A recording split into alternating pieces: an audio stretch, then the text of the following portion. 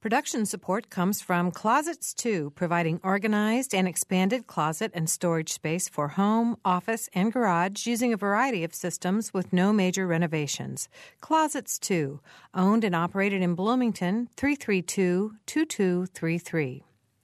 Smithville, a locally owned business serving central and southern Indiana since 1922 with residential and business internet, phone, and security services. Smithville. Local pride, global technology. Information at smithville.net. Mother Bear's Pizza of Bloomington, open daily and offering gourmet pizzas, hot submarine sandwiches, and salads with daily specials.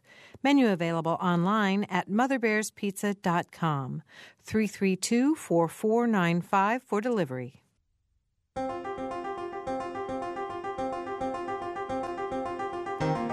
Welcome to Noon Edition. I'm Daniel Robison, Assistant News Director here at WFIU, along with co-host Mary Catherine Carmichael. Today we're discussing how service learning and leadership programs affect communities. Joining us in the studio are Indiana State University Director of Public Service and Community Engagement Nancy Rogers, Indiana University Director of Human Biology Whitney Schlegel, and Bloomington Boys and Girls Club Unit Director Chris Tan. Thank you all for being here. Thank you. Thank you.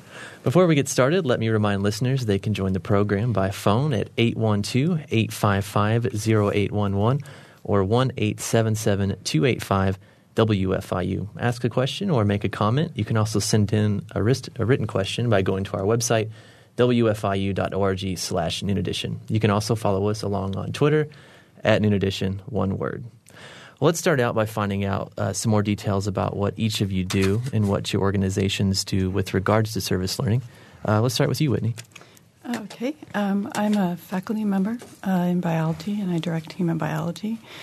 And I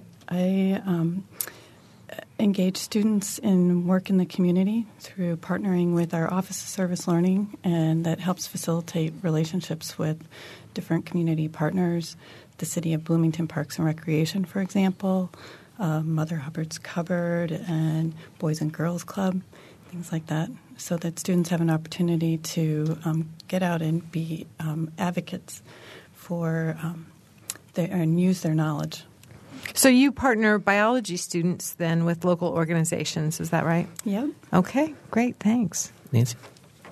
Well, I direct the Center for Public Service and Community Engagement at Indiana State, and that office serves as the outreach and engagement office for the campus.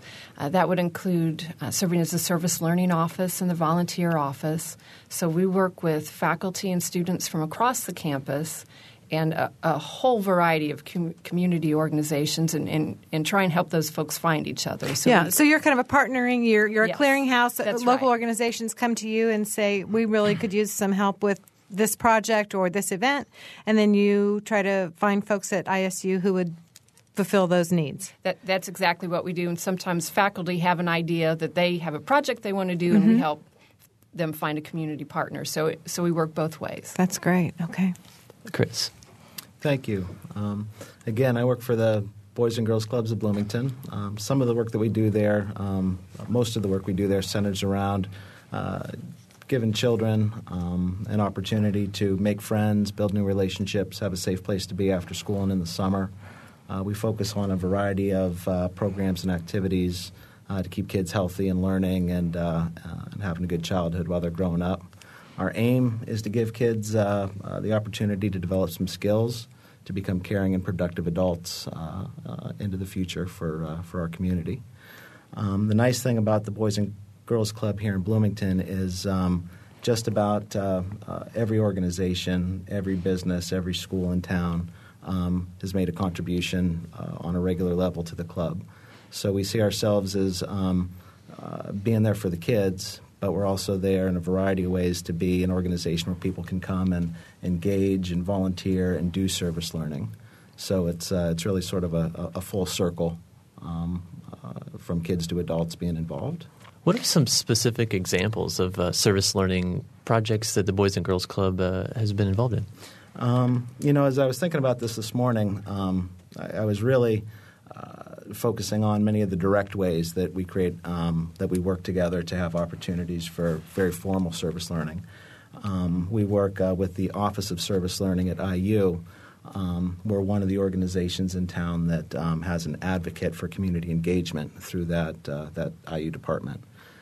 And that installs a student that's a volunteer but also acts as a volunteer coordinator, orienter to get students and classes involved in a variety of our operations. As I thought about that more, I realized there's a much broader spectrum of direct and indirect ways that people come into the club to develop their own sense of volunteerism and service, to gain the benefits of doing that. And that would be very interesting to talk about, too, some of the direct and indirect ways that the club serves those needs. Well, let's talk about some of those direct ways. Are there certain classes students have come to the Boys and Girls Club from and done work for you? What work have they done? What's a good example of a service learning project? Absolutely. One class that comes to mind is through the School of Education. It's called an E300 class or an M300 class. The professor that we're working with there right now is Carol Ann Hessler. And for the last more than 3-4 semesters now, she's creating with her students an opportunity for them to have their first pre-field experience working with children. These are IU students that are going to go on to pursue elementary and middle school certifications, but they haven't had the requirement to do their field experience yet. So this is a very initial opportunity for these students to do some hands-on work. Kind of their first field experience. Very much so. The way the Boys and Girls Club is helped support this opportunity is up until recently, these students would have a one-day experience going to Indianapolis Public Schools, spending a few hours there, and that would be their only getting their feet wet initial experience. But through this class, through Carol Ann, through the Boys and Girls Club, with the help of the students and the kids, we get a regular volunteer commitment for a whole semester. We give these students the opportunity to be involved 18 hours individually over that semester to broaden their experience, to develop their skills, to ask the important questions about how do you do this or is this right for me? Fantastic new opportunity. It's we'll be coming up on our 4th semester of offering that at the club. How do the kids react to that? You know how kids are.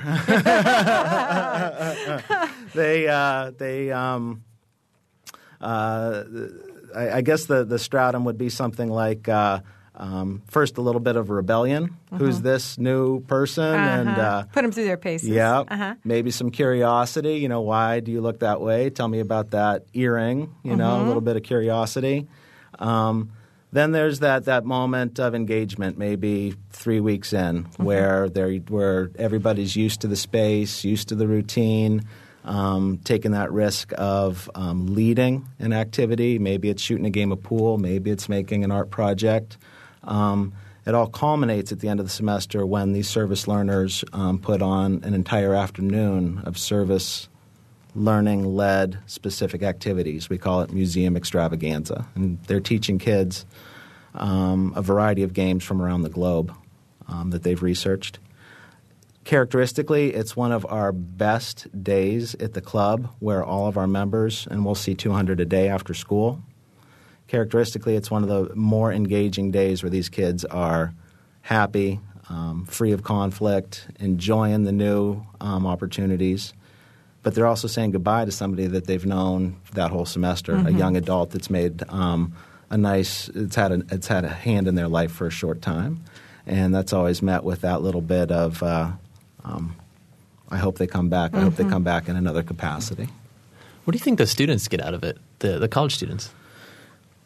I think it's one of those opportunities where you're going to get out of it what you put into it.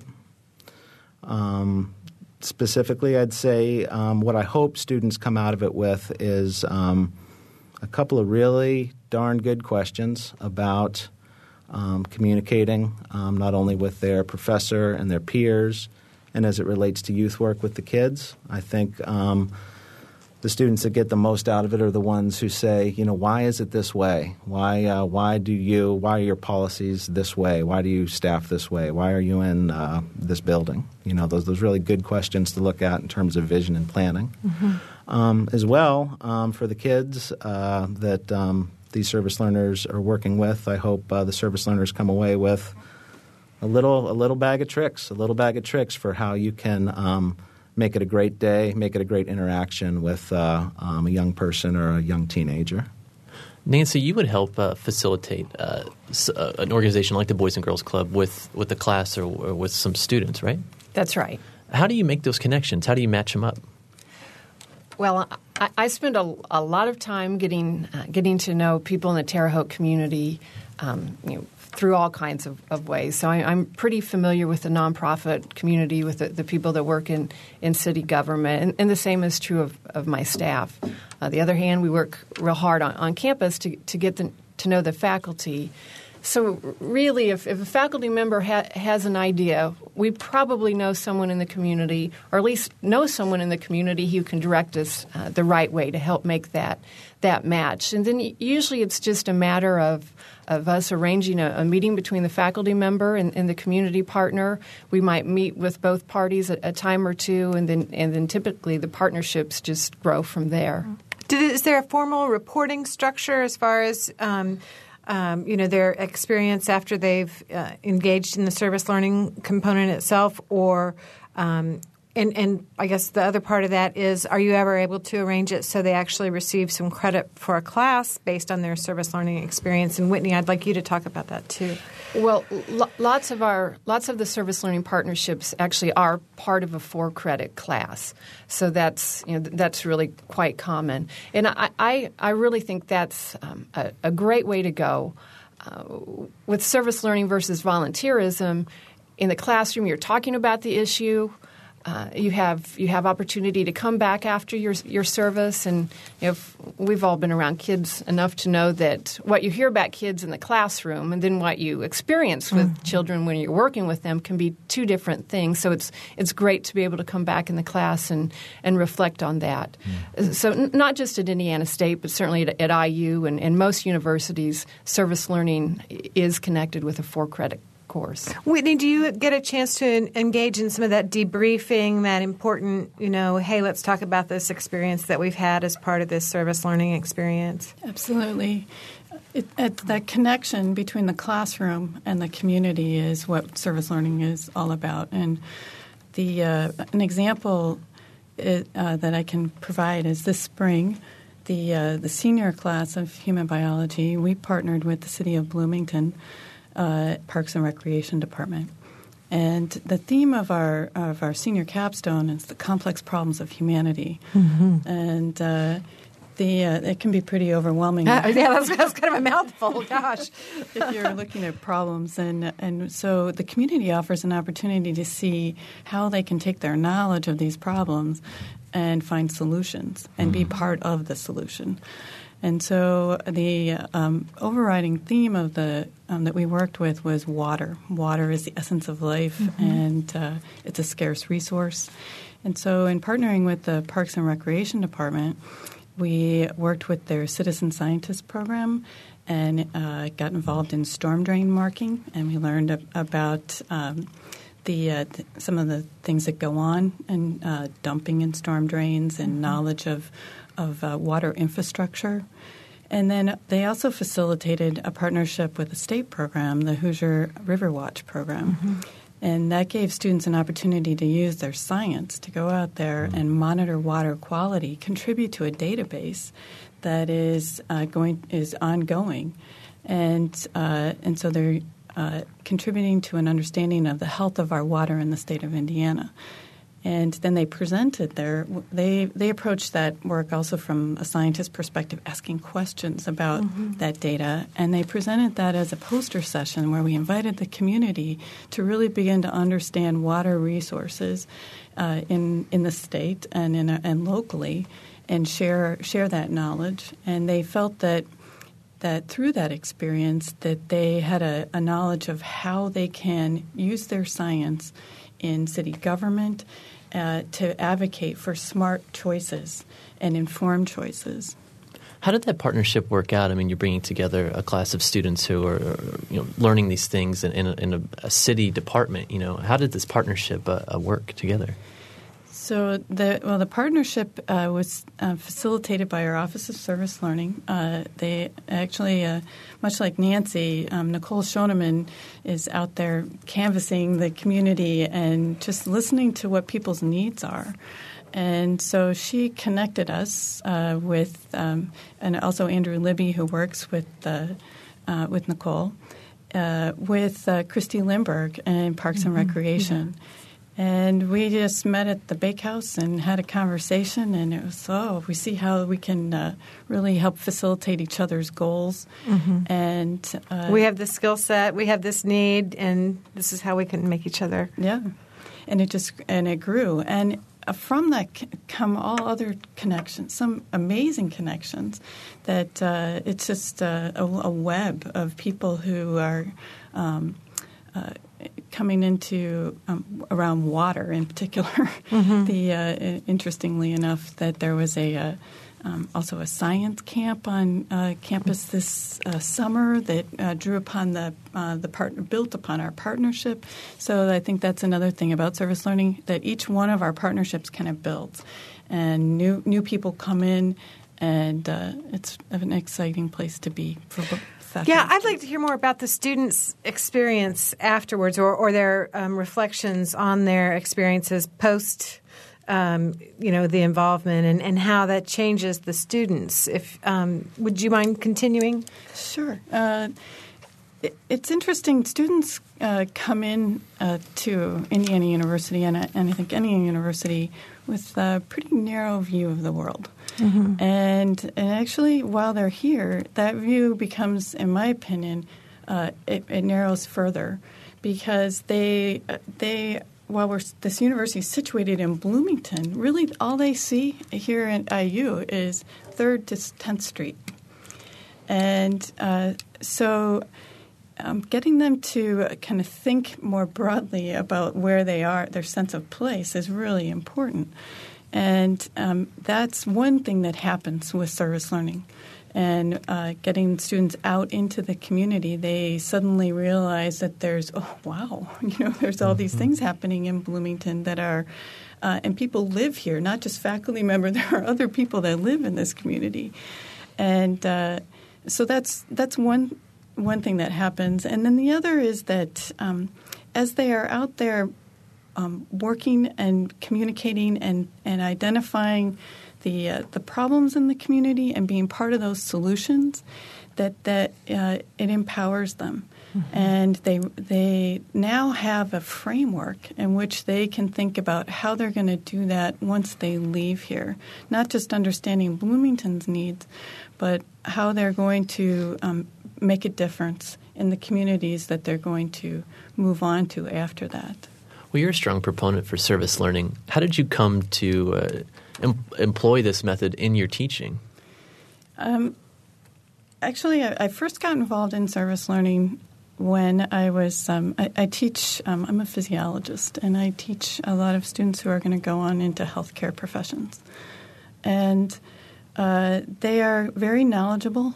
They're with science, and they make wonderful doctors based upon their knowledge. But one thing that we don't teach is we don't have an opportunity in the classroom to really teach about the human being, and that is at the essence of healthcare. And so I began to think about, how can we do that? How can we help these outstanding students have an understanding of the patients and the world that they're going to become a part of? Mm-hmm. And one way that I thought about was to couple my own background is also in animal physiology, and I work in animal behavior. And I have, over the years, been involved with animal-assisted activities, service dogs, things of that nature. And I thought, now that would be a really great way to to kind of couple my own personal interests and a passion I have for helping students to understand more deeply what it means to be human. And so I started a service learning course where we looked at animal and human behavior and animal-human interaction. And part of that course was working with community partners who were taking dogs into facilities for elderly. Mm-hmm. And so they would be visiting with the elderly, with the dog, and have an opportunity to learn the rich stories that people have just by sitting there talking. And the dog, animals have a great way of kind of making everybody feel at ease, and so they can be the center of attention initially, but then they kind of fade into the background and conversation emerges. And they had an opportunity also to look at themselves in a different way through their own experience with the animals. And so that was my first opportunity. So that went well enough to where now how many have you done since then? Then I've been a part of half a dozen or so different types of service learning. And I was part of a project where we brought together faculty from all different areas across the university in what we called the Food for Thought project. And this was so food was our theme. And in each of the courses, they were teaching from their own disciplinary perspective. So a biologist was teaching about ecology and food. And the SPIA professor School of Public and Environmental Affairs, was talking about risk management. And they came together and their students worked across these courses out in the community as teams with different organizations. And the products that they produced for these organizations were informed by all these different perspectives. And it was a really exciting project. And the students also got an opportunity to see the value of different perspectives. So the biology student is understanding the graphic designer, and they're beginning to get a common language. And that happened for the faculty as well, which is really important. Wow, that sounds really neat. Now, is that something that continued with the water project then?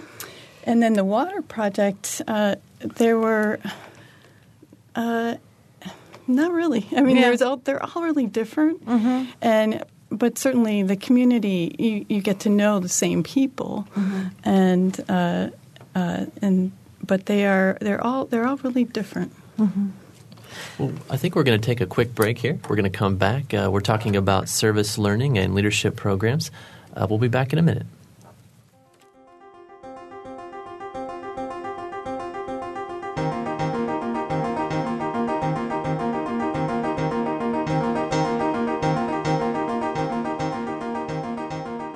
You're listening to Noon Edition on member-supported WFIU.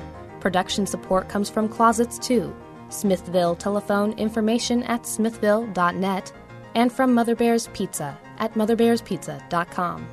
You can take WFIU programs with you by downloading our podcasts. Podcasting is a convenient and easy way to download audio files directly to your computer, iPod, or portable player.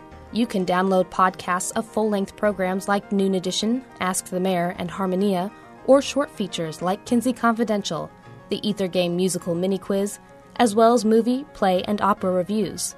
Find out more by going to our website, wfiu.org.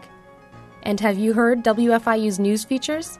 On Monday, Wednesdays, and Fridays, the WFIU News Team brings you expanded and in-depth reports on topics affecting South Central Indiana.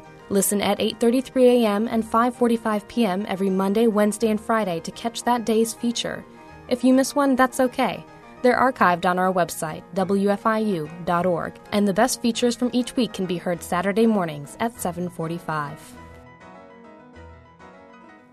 Welcome back to Noon Edition. Today we're discussing how service learning and leadership programs affect communities. In the studio right now are Indiana State University Director of Public Service and Community Engagement, Nancy Rogers, Indiana University Director of Human Biology, Whitney Schlegel, and Bloomington Boys and Girls Club Unit Director, Chris Tan. If you have a question or a comment, please call in. It's 812-855-0811, or 1-877-285-WFIU, or you could leave it at our website, and our producer Ariana could go get it. It's wfiu.org/Noon Edition. Well, Whitney, you were saying that you've done half a dozen of these classes, and Chris, you were saying that education classes have been involved with the Boys and Girls Club. Nancy, how are you seeing more and more professors and organizations coming to you as time goes on to get these sorts of service learning things going? Well, every year I think we see more faculty who are interested in incorporating this kind of work. And on the community side, the demand just goes on, and I think that's not just in Terre Haute. I think that's true in lots of communities. So there is interest, and I think as faculty see their colleagues have good experiences, then they become interested in maybe trying a project as well. Could you speak to maybe some specific results that have come back to your ears in your office about people's experiences? Sure. Well, I think one way that service learning is different from volunteerism is that it really is more effective in helping eliminate stereotypes. I've found lots of times when students just go volunteer, say at a community center that serves low-income children, their experience is that their stereotypes are reinforced.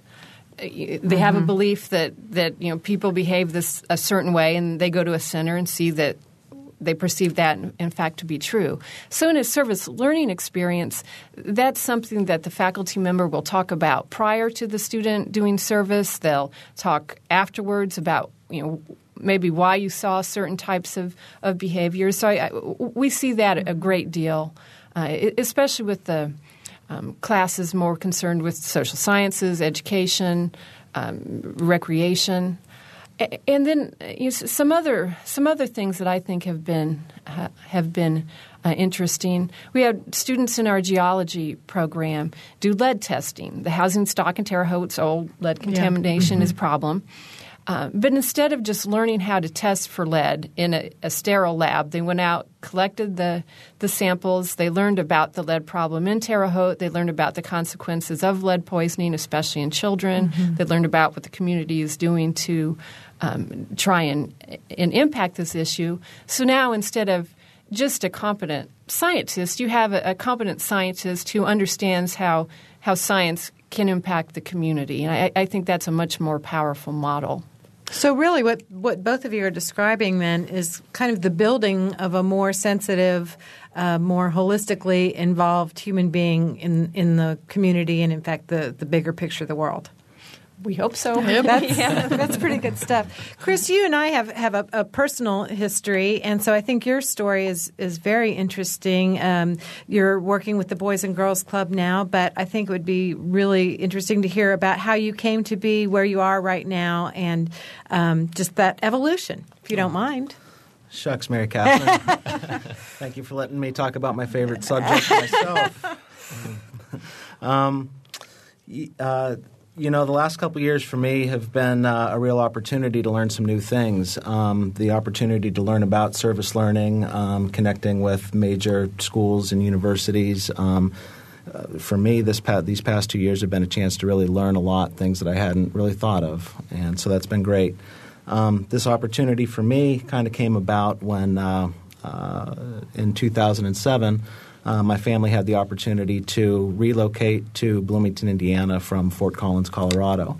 Back in the 80s, we had friends that went to IU. My spouse went to IU as an undergrad. And, fatefully, we had an opportunity to move to Bloomington and start some new things in our lives. We moved here with a job in hand and some great hopes, and myself some prospects for employment, but nothing hard and fast.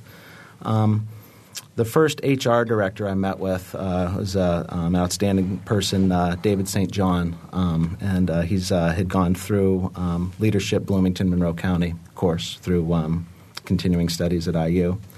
He was the first professional who I touched base with in town, and he strenuously emphasized that I needed to leave his office and contact IU Continuing Studies and see if I could get into Leadership Bloomington Monroe County, that class for that coming year, 2007-2008. So I did just that. I felt like there was a great opportunity there, something that I needed to do.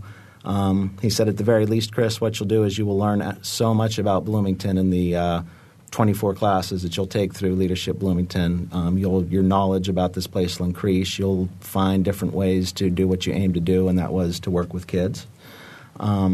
He also said you very well might make a network of folks that can support you in finding your next career move here in Bloomington. He was right on both accounts. As I explored this opportunity, I realized that it had been some time since I'd enrolled in a college class. It had been some time since I'd even thought about college tuition, and realized that there's value in everything that you do, and there should be a tuition associated with that.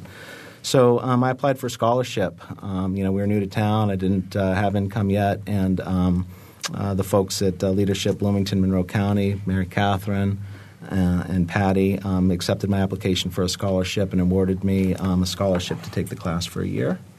Thank you very much. It's the Alumni Association and their generosity, so thank those folks. But go ahead, Chris. You bet. So with that in mind, I think it's about the only time in my life I made perfect attendance, but I made perfect attendance for all those classes. I can testify he did. And through that class, I think I had 24 classmates. No, actually you had 34 classmates. 34 classmates. Good memory. Yeah. And through the sessions that we attended, learning about this community, learning about the way Town and Gown collaborates and corroborates, learning about the different traditions and histories of the town, just provided a lot of content, but also a lot of conversation with all my classmates. Through those conversations, there was an opportunity to meet Jeff Baldwin, who was a classmate of ours, the director of the Boys and Girls Club. And we talked a lot about projects that he'd like to see happen for the club, a lot about kids and youth development. And before our course in Leadership Bloomington was completed, Jeff and I were talking seriously about working together. So just so many things have happened, not only for me, but I think for all the students that were in that class. The relationships that were made there are very strong. Mm-hmm. Let's talk a little bit about how the Ellettsville branch of the Boys and Girls Club kind of grew out of that as well. It's fantastic. Just briefly, one of the requirements of participating in Leadership Bloomington, Monroe County is that you form a small group with classmates, and you are tasked with making a connection in the community and providing a project that is going to be a long-running project that will serve an identified need in the community. One of the projects that bore out of that work was identifying the need in the town of Ellettsville, in that community, that there was no major player for the after-school program market. Some things have been tried. Some opportunities to bring kids from Ellettsville to Bloomington have been tried, and it just didn't have the right support or infrastructure. Students in that 2007-2008 class of LBMC tasked themselves with raising the capital, making the committees, finding the volunteers, reaching out to families, beating the bushes to get participation and support for what has now become the Youth and Community Center of Monroe County, which is the Boys and Girls Club of Bloomington is the lead organization providing full-day summer programming for kids, after-school programming for kids. That came to fruition in April of 2009 with all the resources that those classmates had put together. Off the bat, the enrollment for the program, I think there was 80 applications the first day that they opened. We're taking on the order of 30 new members a month there. And the kids are having a great time, and it's now just, the the next layer of work to keep things strong and working for the community. And there are paid employees as well as volunteers, so it's had a big impact in that community. Yeah, volunteers, paid staff. A connection that does relate to service learning is the connection with the AmeriCorps program. Within the last year, we've made a stronger connection to a variety of AmeriCorps opportunities that help us staff with how would I go about describing that? Nancy, you said you do some work with AmeriCorps as well. We do. Our program at Indiana State has part-time members. You probably work with lots of part-time members that serve between 300 and 900 hours over the course of a year. That's exactly right. That's exactly. It's a great right. program. So and that gives folks that enroll in the AmeriCorps program for a year to do those service hours, work within a community organization, and do work or start programs that would not have been run before. It gives them an opportunity to start something brand new. That's right. They also receive a stipend. So for a lot of students, they can do AmeriCorps instead of having to do a part-time job, and then they receive an education award at the end of their term, which is a nice benefit as well. I see that as a great service learning mode. Well, Chris, speaking of part-timers and volunteers, how do you make sure, if you're dealing with the class, dealing with students, working with kids at the Boys and Girls Club, how do you try to make sure that they remain volunteers after their class time is over when they don't have to be there?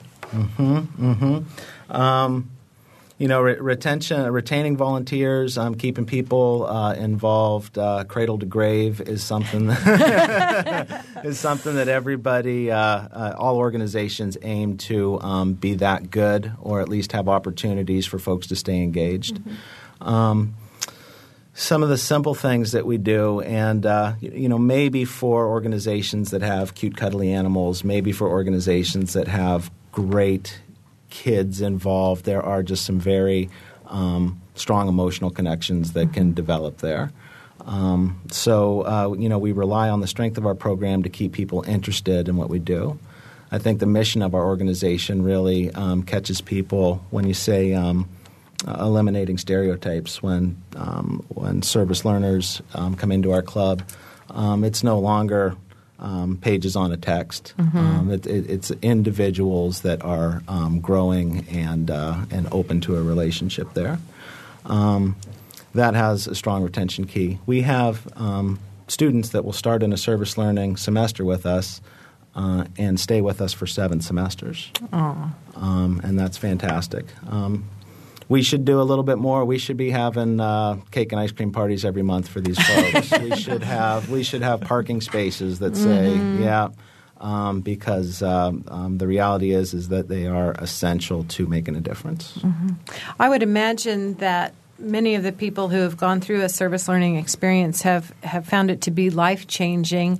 And I'm wondering, Whitney, if you're aware of anybody who has actually maybe made a change in their life plan based on their service learning experience. And Nancy, I'd love to hear that from you, too, if you're aware of any situation like that.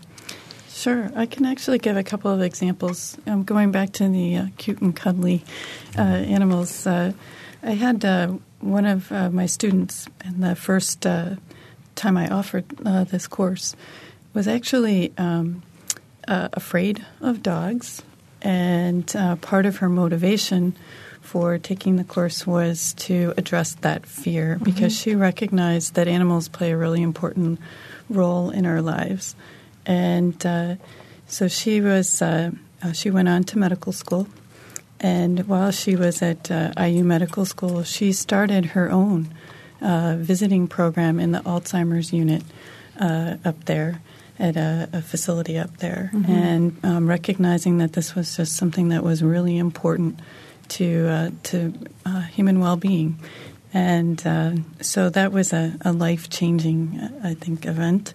Also, this past spring semester, working with the Bloomington Parks and Recreation and Hoosier River Watch, a student who was kind of vacillating between career options decided that she was going to go into public health because she saw at the core of public health water issues and began to see them on a global scale. And she is currently over in Africa right now. Wow. So they are making choices based upon their experiences that are leading them down different paths than they had originally thought. Really opening up their world. Yep. That's amazing. Nancy, have you heard anything along those lines? Any students who have been so changed by their service learning experience? Well, we certainly see students that have these experiences seek them out more. So a student has a great service learning experience and they want to go on alternative spring break or they want to participate in AmeriCorps. And we do see a fair number of students who maybe weren't sure what they wanted to do but now really want to work with children or they want to work with older adults or do something in human services. And then we've also have had some students who may be stuck with a degree in business and they want to work in the corporate sector. But I can think of several students who've been involved with some of our programs who are doing that, but they're also volunteering or they're serving on boards or they're finding other ways to continue their work, even though it maybe hasn't become their profession, but it certainly has had an impact. And goodness knows we need active people in the private sector too. Everyone's not going to work in human services. Right. Whitney, do you find that most of your students are open to doing this stuff, or do they want to stick to what they're used to, hearing lectures, taking notes, reading through their textbook? Are students happy about this? Not all. And I think that certainly there are those that are resistant to that type of learning. But I think that they come around, that they begin to see the value in their experience, but you're never going to get everybody, and so you just kind of have to accept that some students will have a profound effect on their lives, and others it will be an experience along the way. But the thing about education is we don't really know, and so.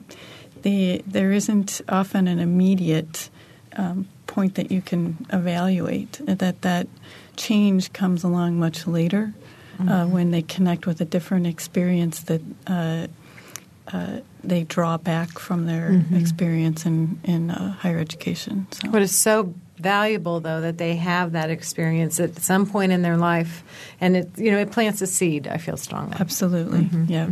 If I could piggyback on that, we find that sometimes it's not even the service experience itself; it's some of the other stuff related to it. Like when we take students in the fall to Chicago to do a service trip, and the most difficult part every year of that trip is getting them on the L train. Because they haven't ridden on public transportation before. At times we've had to literally shove people on the train. It's okay. You're not going to get hurt. Or they have had students who are very afraid to go into a long-term care facility because of the stereotype they have of how older adults are living in there. So sometimes that's where the resistance is. It isn't the idea that they're doing this particular project. But overcoming those kinds of challenges are valuable for young people, too, I think. Absolutely. Again, expanding a worldview, and that's fantastic, yeah. Nancy, you said earlier more and more organizations are coming to you and more faculty members are coming to you to get service learning projects going.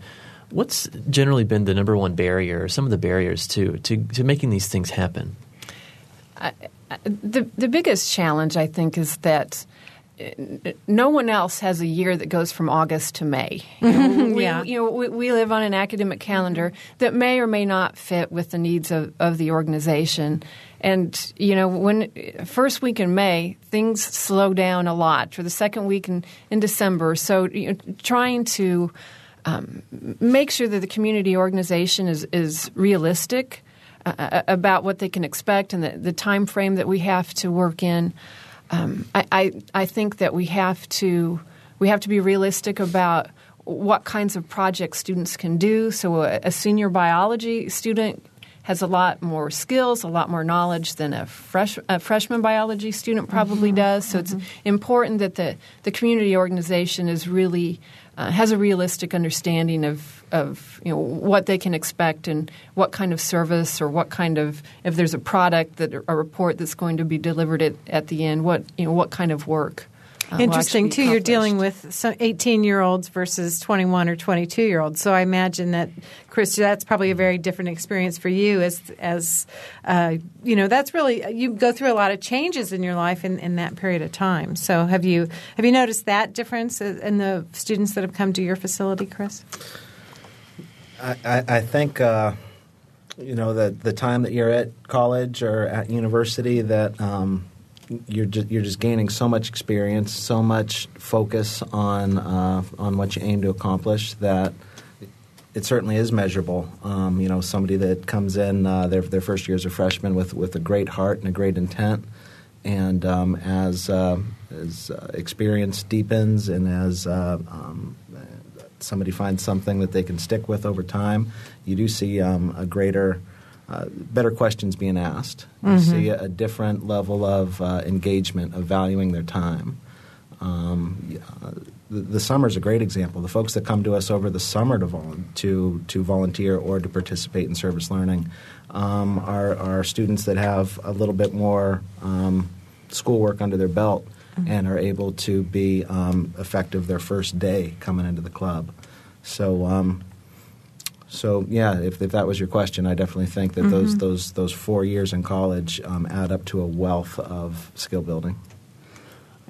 I'm curious with the way the economy is and the way that nonprofits have struggled more than probably anybody else in this economy, with people not donating as much and maybe not volunteering as much because they're doing other things. Nancy, have you seen more organizations come to you looking to partner with a class so they can get those volunteer hours, so they can get that value? Well, the economy in Terre Haute, like in other parts of the state, certainly has changed a lot in the past couple of years. A major employer left, which was the largest contributor to our United Way campaign. So we have lots of agencies that have had to cut staff. So yes, that they are coming to us looking for students, AmeriCorps members, part-time employees who can fill some of those roles. Then at the same time that they have less resources, they have more clients who are in need of their services. So absolutely, we've seen an increase because of that. Have you? I was talking with a friend of mine about this show, about service learning, and she said she had been involved in a service learning class, and I think she was halfway joking when she said, they just used me for free labor. Do you guys ever hear that? I think it can come across that way sometimes. I think that's the real thing that we need to pay attention to is bringing the experience back into the classroom and allowing for the reflection on that experience so that it doesn't feel like it's free labor. And often students don't make the distinction, and even some faculty, I think when you approach service learning, that the difference between volunteerism and service learning and that real connection to the classroom and allowing the space in the classroom for that reflection. We're adding that to our upcoming orientation for new staff is how to be more effective, more collaborative with the student service learners, because we'll see a lot of them in the fall. Thank you. Yeah. With more and more of these partnerships being made over time, all three of you can weigh in on this. Where do you see service learning going, 10, 20 years down the line? Because you work out the kinks as you go along, and the more connections you make, the more likelihood they are to really work. So where do you see it going in a couple decades from now? I think that we'll see more faculty and more students participating. I think traditionally you found service learning in social sciences and some of the professional programs. We're starting to see much more in the natural sciences and in mathematics and in the humanities. So I hope that we continue to see growth in some of those areas that have been maybe less inclined or have had less of a tradition of doing community engagement or service learning work. Chris, are you more apt to do these sorts of things as you go along in your job? I think a good directing staff at an organization is going to look for more creative ways to create opportunities for service learners. An area that I know my supervisor, Jeff Baldwin, has picked up on is using an opportunity for service learners from the Center of Education and Evaluation Policy at IU to use their skills in collecting data, analyzing data. These service learners do our parent evaluations and put together a very nice report for us in terms of our effectiveness or how we are perceived by families. So I think that's the richness of what may lie ahead is looking into the ways that we can bring more specific, more specialized opportunities for service learners. Oh, Whitney, Nancy mentioned creativity. How are you getting creative in what would be your 7th or 8th class now with service learning? How are you looking for new angles? Well, I think that I can piggyback on the comments before, which is that I think the thing about service learning from a higher education perspective that is really valuable is that it is an authentic experience for students. It's not something that's out of a textbook or created in the classroom, but it's out there in the real world. It's messy, and it allows them to make application of their knowledge. And higher education is under increasing pressure to put out citizens and leaders, and those types of things cannot be learned in isolation of communities. Students have to be out there experiencing that. It's part of the project-based learning trend in education everywhere. Right. Yeah. Exactly. And that authenticity is just so important for students, and that they're not just doing a problem set to do a problem set, right? That problem set is working and applying to a solution to a real-world problem. And getting those real-world variables that come at you at the last minute when you think you have the answer. Yeah, that's great stuff. And so I think in trying to, in the future, is trying to think about, for me, those problems that are going to allow multiple perspectives. I think for scientists to be able to be effective in today's world, they have to be able to recognize multiple perspectives. Well, we're out of time. We really appreciate you being on the show today, Nancy, Whitney, and Chris. Please tune in next week when Congressman Barron Hill will join us in the studio. Get your questions in now at wfiu.org/Noon Edition. For Mary Catherine Carmichael, our guests, producer Ariana Prothero, engineer Mike Pashkash, I'm Daniel Robison. Thank you for listening.